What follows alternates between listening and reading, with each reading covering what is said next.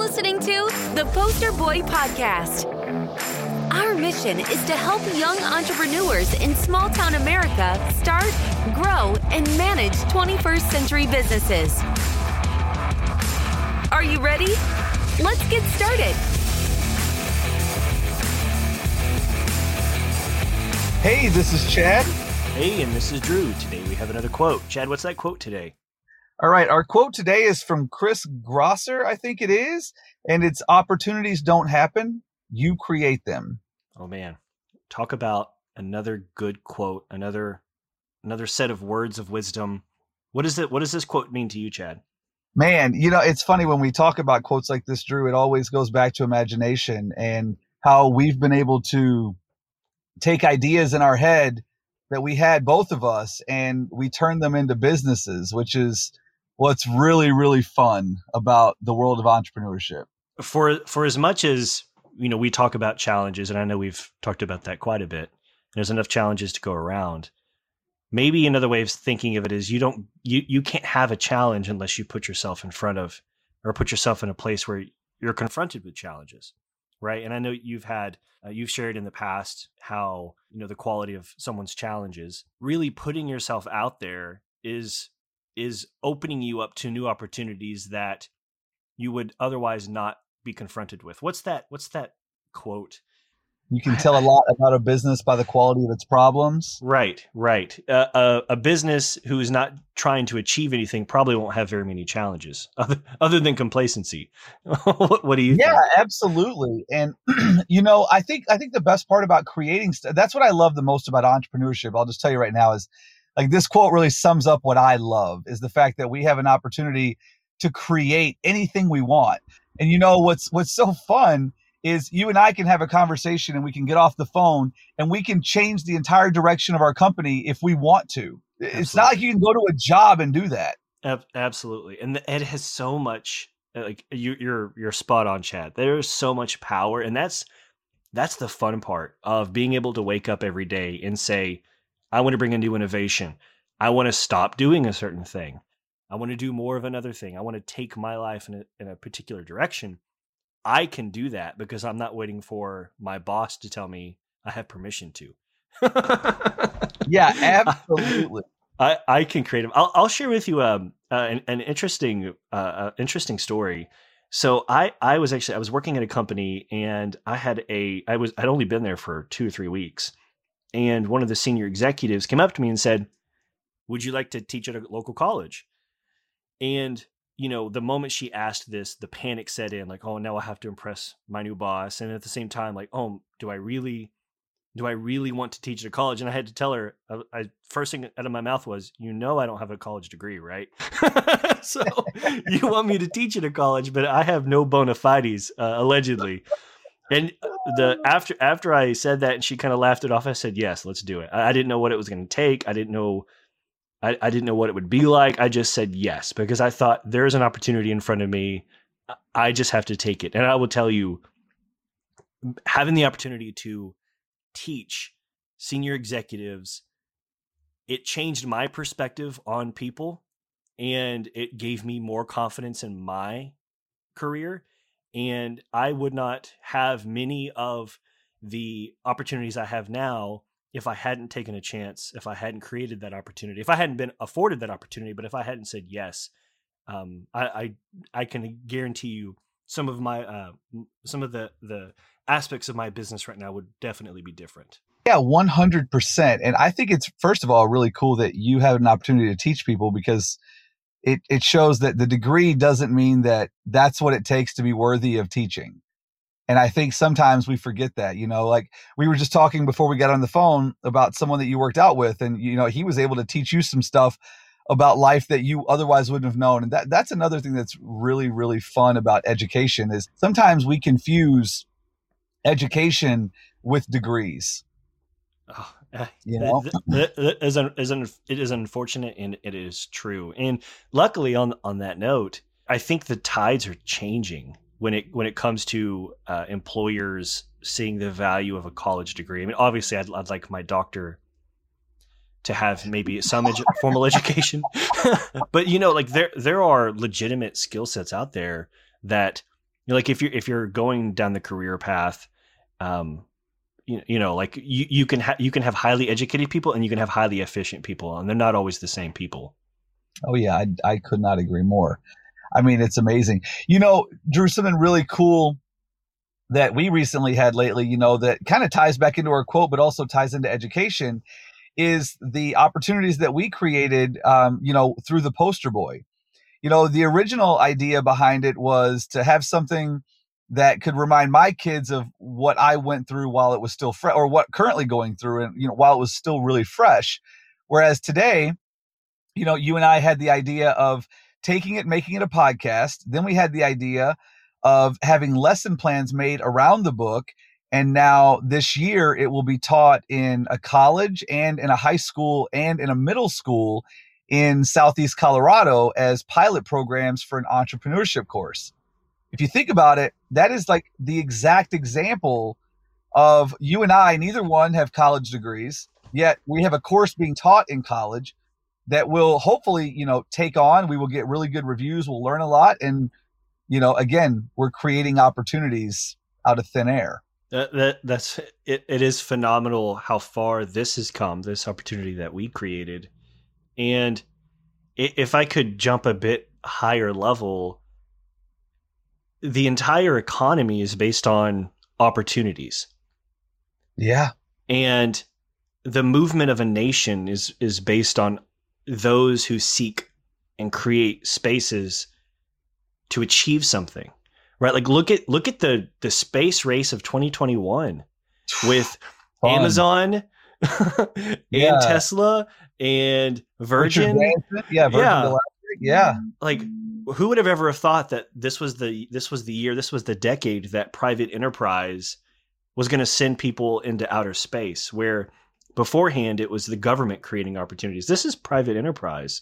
And think of how many companies that they've subcontracted out, how many new businesses formed around this whole segment, right? How many new people are going to seek space travel degrees now? I mean, my wife was looking at there's a degree in a program up north that's space law. It's like, really? Yes. And like a nation moves by those who seek opportunity, and all the way down to a household, right? Because we've all got those buddies who, they left school, they left high school, left college, and then, they were pretty chill and they were cool with hanging out on their mom and dad's couch. They could. There's nothing really different between all of the really intelligent people I know and myself. It's just some of us sought opportunities by creating them, and others just took what was in front of them. Hey, man, I just want you to know, when you said that basically a nation is built on opportunity, it just, wow, very profound words, man. And I'm sitting here going, wow, yes, you could not be more true. And, for you and I know specifically, we have a great love for this country because we have sought opportunity and we have, been persistent enough. And again, I hate to use the word lucky, but lucky enough to have a little bit of success. And that for us is, without this country and without the opportunity that's happened, it wouldn't be possible. I print pictures and I get asked a lot of times, like, when did you know what you wanted to do? Well, the truth is I still don't know what I want to do. I still have no idea what I want to do. But what I do know is that when I was in school, the idea of majoring in poster printing was not really a degree. I'm pretty sure it's still not a degree. And so, had I have just followed the traditional beating path, exactly, not yet. But had you just followed the path and followed the career choices that were available in college, you just fit this mold. And I think what's happening today more than ever is, technology is moving at such a rapid pace. Yes. And, it's hard right now to even think about what the future could be in even 10 years. Whereas when we were born, you could almost predict it 10 years from when you're alive. Whereas today things are, revolutionizing so fast. Even us, I mean, like the way our ideas are progressing because of the things that are possible. You know, through technology today, I mean, even with UTP, and I mean, you know this, you know, we have a lot of grand ideas, and the software we've put in place today is like hard to even wrap your mind around what we do is even being possible. Yes. And we're just taking it, you know, each iteration takes it to the next level. It's similar to the iPhone. I go back to, I don't know if you remember this, but this will tell you how naive I was. When the iPhone first came out, I was working at a baseball tournament in a town in Illinois, and it was in 2009. And I remember this vividly. So there was a guy that worked for AT&T, and he had mentioned that, you know, this iPhone was coming out, and AT&T was the, you know, I guess in the beginning they had like exclusive rights to it. And he was talking about how it was going to change everything. And I remember being so naive because we just weren't in this world of rapid change, and I wasn't around people that, I don't know if they just had ideas and then put them into action. So I was more of a person who didn't believe anything. And I remember telling this guy, like, oh, dude, there's no way this iPhone's going to work. Like, people won't want fingerprints on their phone than to put it on their face. There's no way it'll work. And it's like, how small-minded could I have been? Wow.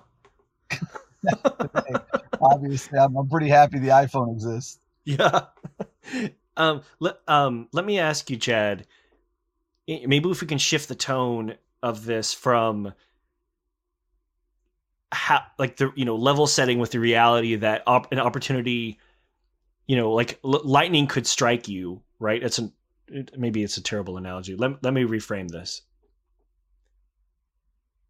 Opportunities that present themselves, the 1 in a million chance, you know, getting invited to teach. I didn't seek that out. It sought me, and I said yes, right? Sure. But for those who want to change their life for the better, for those who have energy and ambition, and they have a destination in mind, how do we tell people, and maybe what is your approach to being intentional about creating opportunities? Like, is there a philosophy? Is there a two things you do to put life in front of you, not life getting in front of you the other way around?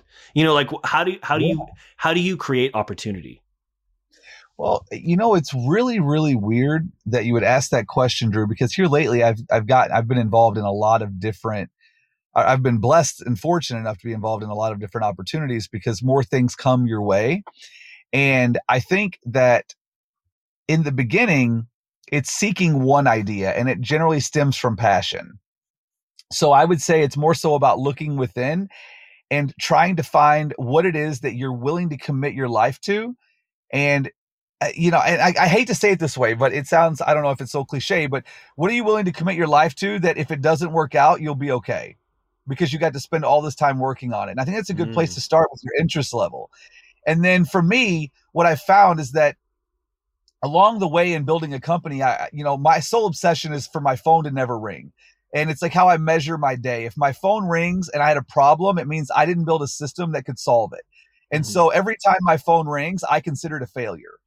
And so by doing this and by building systems this way, what it did was I started creating personal value that I could bring to other people and other ideas. And so now whenever I meet other entrepreneurs and they're looking for either outside investor capital or they're looking for people to come in and help in their business, I have a pretty good skill set that I've developed because of my thinking. And so I think opportunity, it starts within, and then it comes from formulating like really good, I don't know how to say it, Drew, but like thought patterns. How do you think? You know, and for me, if someone says, hey, Chad, you know, I want to build, I don't know what it would be recently, like I want to build a tournament company. It's the first thing that came to my mind. You know, the first thing I think about is what are the top 10 phone calls you get? What are they?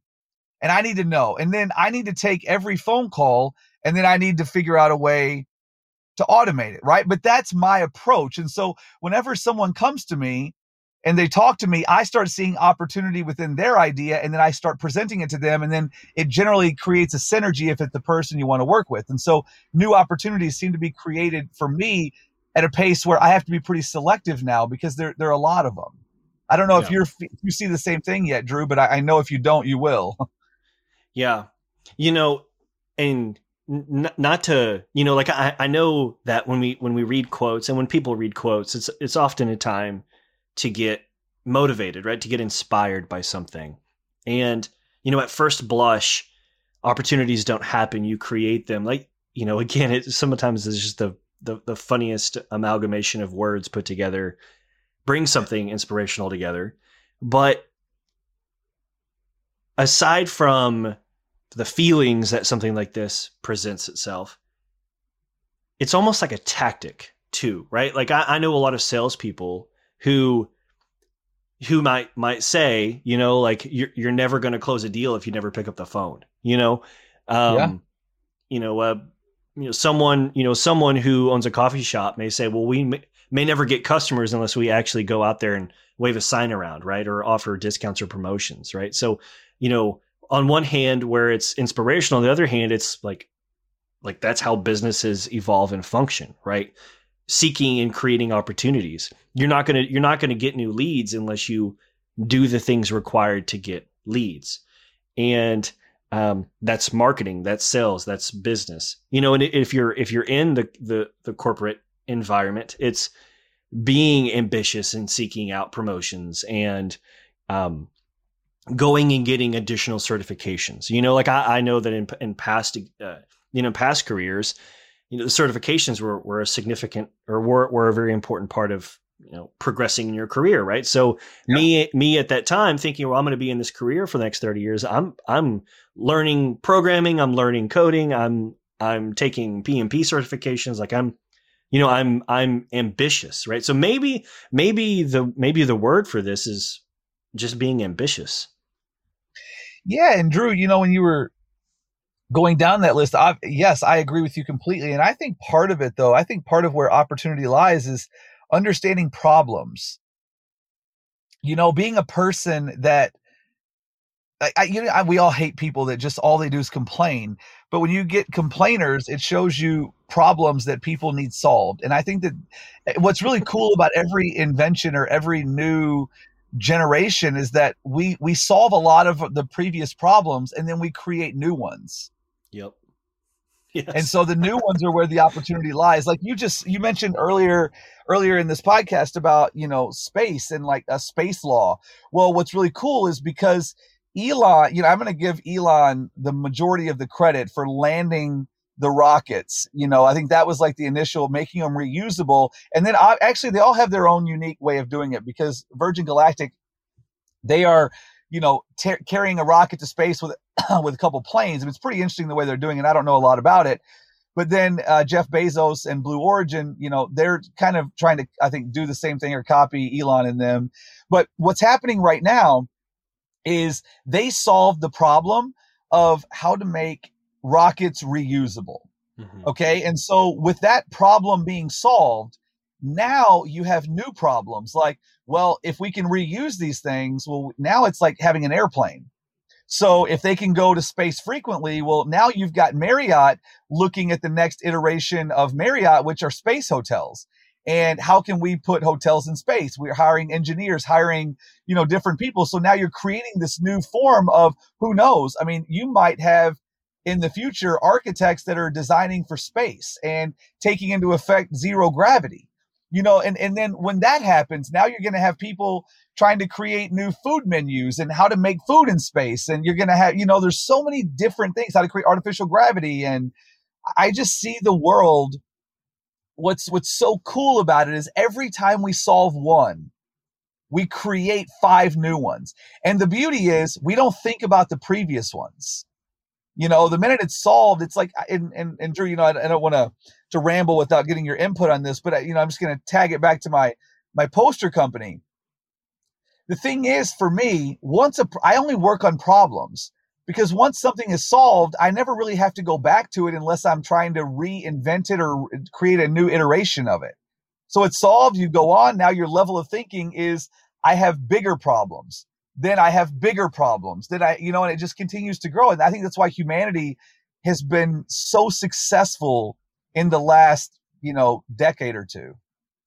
Man, That is such a power statement, all wrapped in one. And I want to take it down the education path and the economy path. But at the simplest level, you're so right. You solve one problem, you create 5 new, and like that's so impactful because now you've created 5 new opportunities to hire 15 new people, to start 3 new companies, to invest in the arts and sciences for 3 new aspects or problems that have yet to been solved. Like we're moving forward because we are such imperfect people striving as a globe to do pretty dramatic things, and I know that we want to talk about, and it's fun to talk about space and technology, but there are still problems in third world countries that have not been solved. Right. And it goes back to living in the land of opportunity. There are still children starving in countries and issues with crime and poverty that if any entrepreneur out there wants to wave their hand and solve that problem, be my guest, because there's no shortage of issues to solve that are so basic and so human. And, like in a less dour note, how many of these problems, Chad, are going to be solved by freshly minted college grads versus people who are just curious, right? Because if college is teaching you what they knew and to some extent how to think about attacking problems, I propose that it's the entrepreneurs that are the ones out there first to meet and first to solve the challenges that maybe people in academia don't even know exist yet. Yeah, it's funny you bring up third world. So something I recently read was from Bill Gates, and I want to say Bill Gates. I hope I'm not crediting the wrong person, but they were talking about world hunger. And they were saying that one of the this is kind of crazy, Drew, that this is even possible, but they were saying the key to world hunger is basically providing a little family of chickens to families all over the globe, because chickens lay eggs and it's a continuous daily food source that can start providing food. It was like when I heard it was so simple, and it makes you think about like, what would it cost to have a chicken in, I'm just going to speak in terms of Honduras because I've been there and I've done stuff, but you have these villages in the mountains where there, might be 6 houses there and they literally are just barely surviving. And it's like, man, you think about it, if you just donated some like little fencing, okay, some fencing and some chickens, all of a sudden you change everything, and it's like, I think that the hardest part, Drew, about helping third world, especially when you live in America, is that so many people get so caught up in profit versus, versus making a difference. And I can tell you, for me, the reason I like to invest in companies and the reason that I'm very selective in what I invest in is because I want to invest in people that I think can make a difference, and in, companies that I think will make a profit and then can do some good with it. Because making money is one thing, but what you do with it says a lot more about who you are. I'm just shaking my head, just thinking, I mean, there's I have a tizzy of intersecting thoughts and references to past podcasts where, like, I don't want to sound cynical, and you can certainly shake me here a bit, Chad. I look for that, but I don't even know if I'm going to go down this path, but I will. Like at the highest level, what is the purpose of life is to live. And I think the problem that my industry, marketing, has created is that we've given people the false idea of what to live means. Right? Is it to own things? Is it to possessions, right? Control, fake social causes, right? Like that is to live, right? Where there are people who are struggling with the idea of living, where they're struggling with the ability to live, period, to eat, period, right? And not cynical or pessimistic. I want people who who can solve these challenges. And I want whole nations and whole groups of people to solve these challenges immediately. And I feel like the quickest path to do that is 100% not waiting. It is create that opportunity now and do something now, right? Because we live in a world of, you can think about something, you can sit on the fence for a minute, you can overplan and overthink, but I can go down to the local store and buy a chick for $1.50 right now. Literally. Right now.